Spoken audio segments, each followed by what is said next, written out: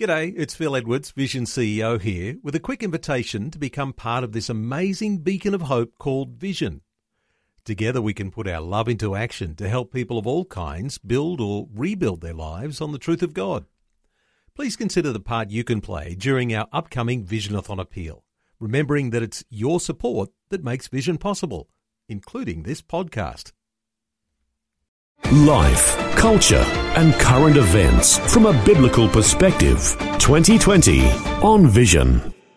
Let's spend a little more time today talking about the value of clean water in mission activities as those are going on around the world. And it sometimes is so hard to believe for us here in Australia that there are nations around the world where women and girls are the primary ones to carry water from the local village water source back to their village, and sometimes travelling as much as 1 kilometre, 2 kilometres, 3 kilometres there and back, not only with the risks to their safety from those who might be predatory in attacks along the way, the idea too of snake bite and just the physical damage that can be done with such a unceasing responsibility in carrying water.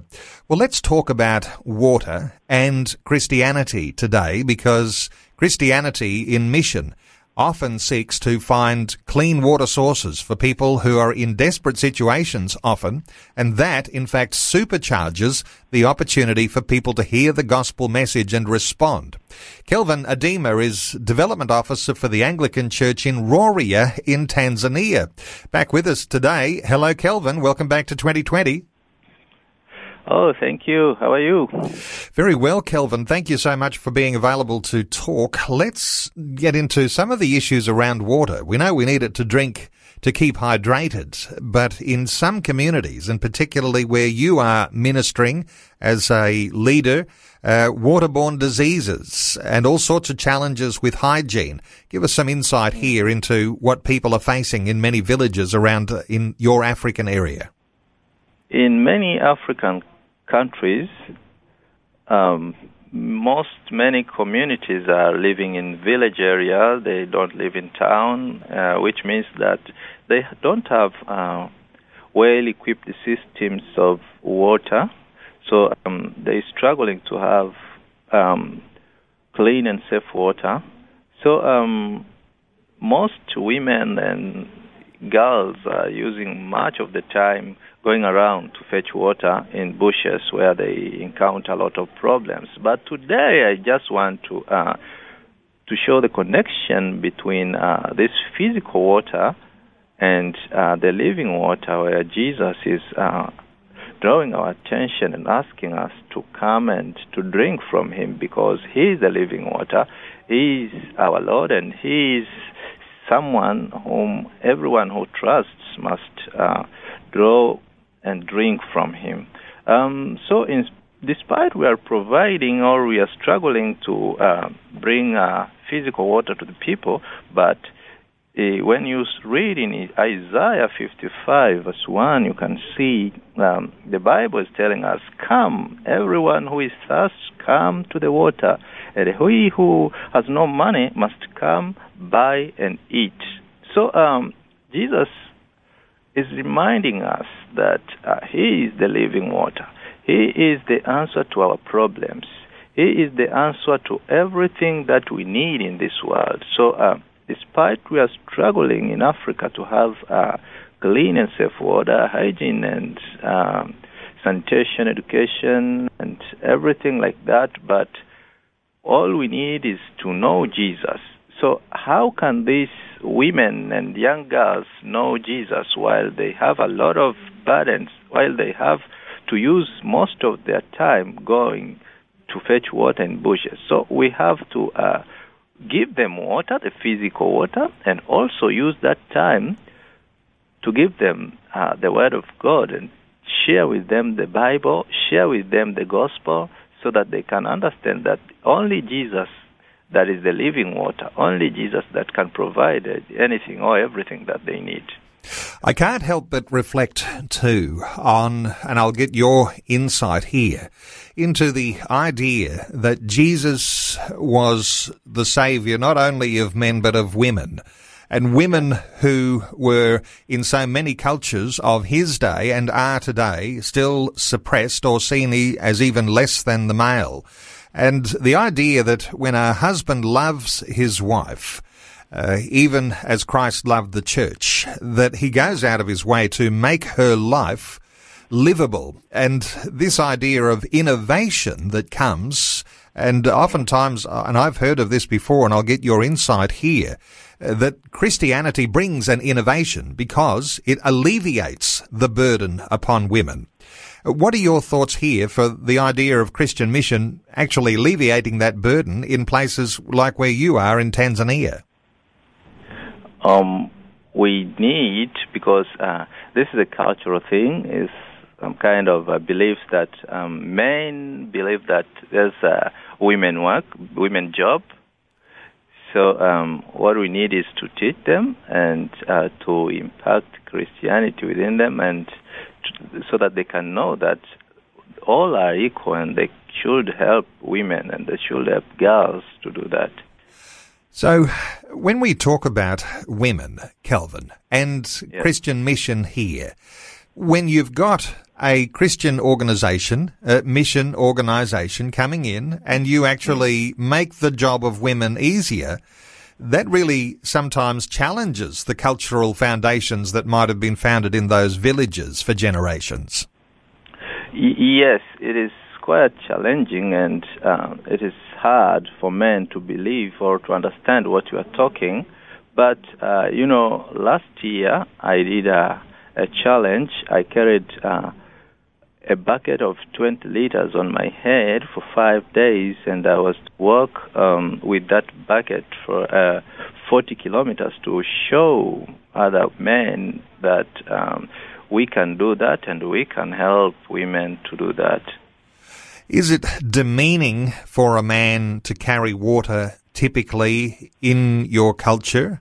Is that something of the challenge that has to be overcome? Yes, it is a challenge because men cannot carry water on their head unless they have the bicycle or any other means, or they can use the donkey, but they cannot carry on their head because it is a little bit cultural thing, or things like customs, norms which are there for a long time, and they believe that they are the one to look for the families, look for money to keep family going, and women should do works like that of bringing water. When it comes to the preaching of the gospel, and you're a minister of the gospel, there is a sense here in which this river of living water that we can talk about coming from, from within, the Holy Spirit, Jesus, who promises something, a river of living water. I imagine that if women are used to just being like a slave and having to carry the water, that river of living water doesn't sound quite so attractive. But when you can actually provide a clean water source close to the village, that makes all the difference in their understanding of what that message might be all about.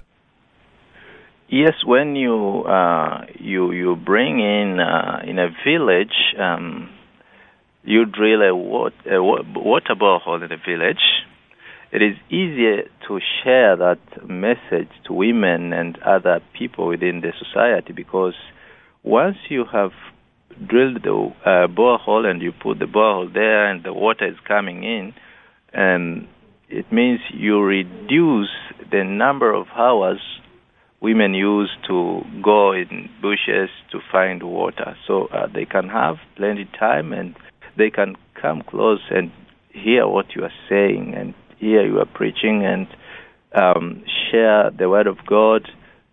So it is easy to share the gospel with them when the number of burdens are being reduced.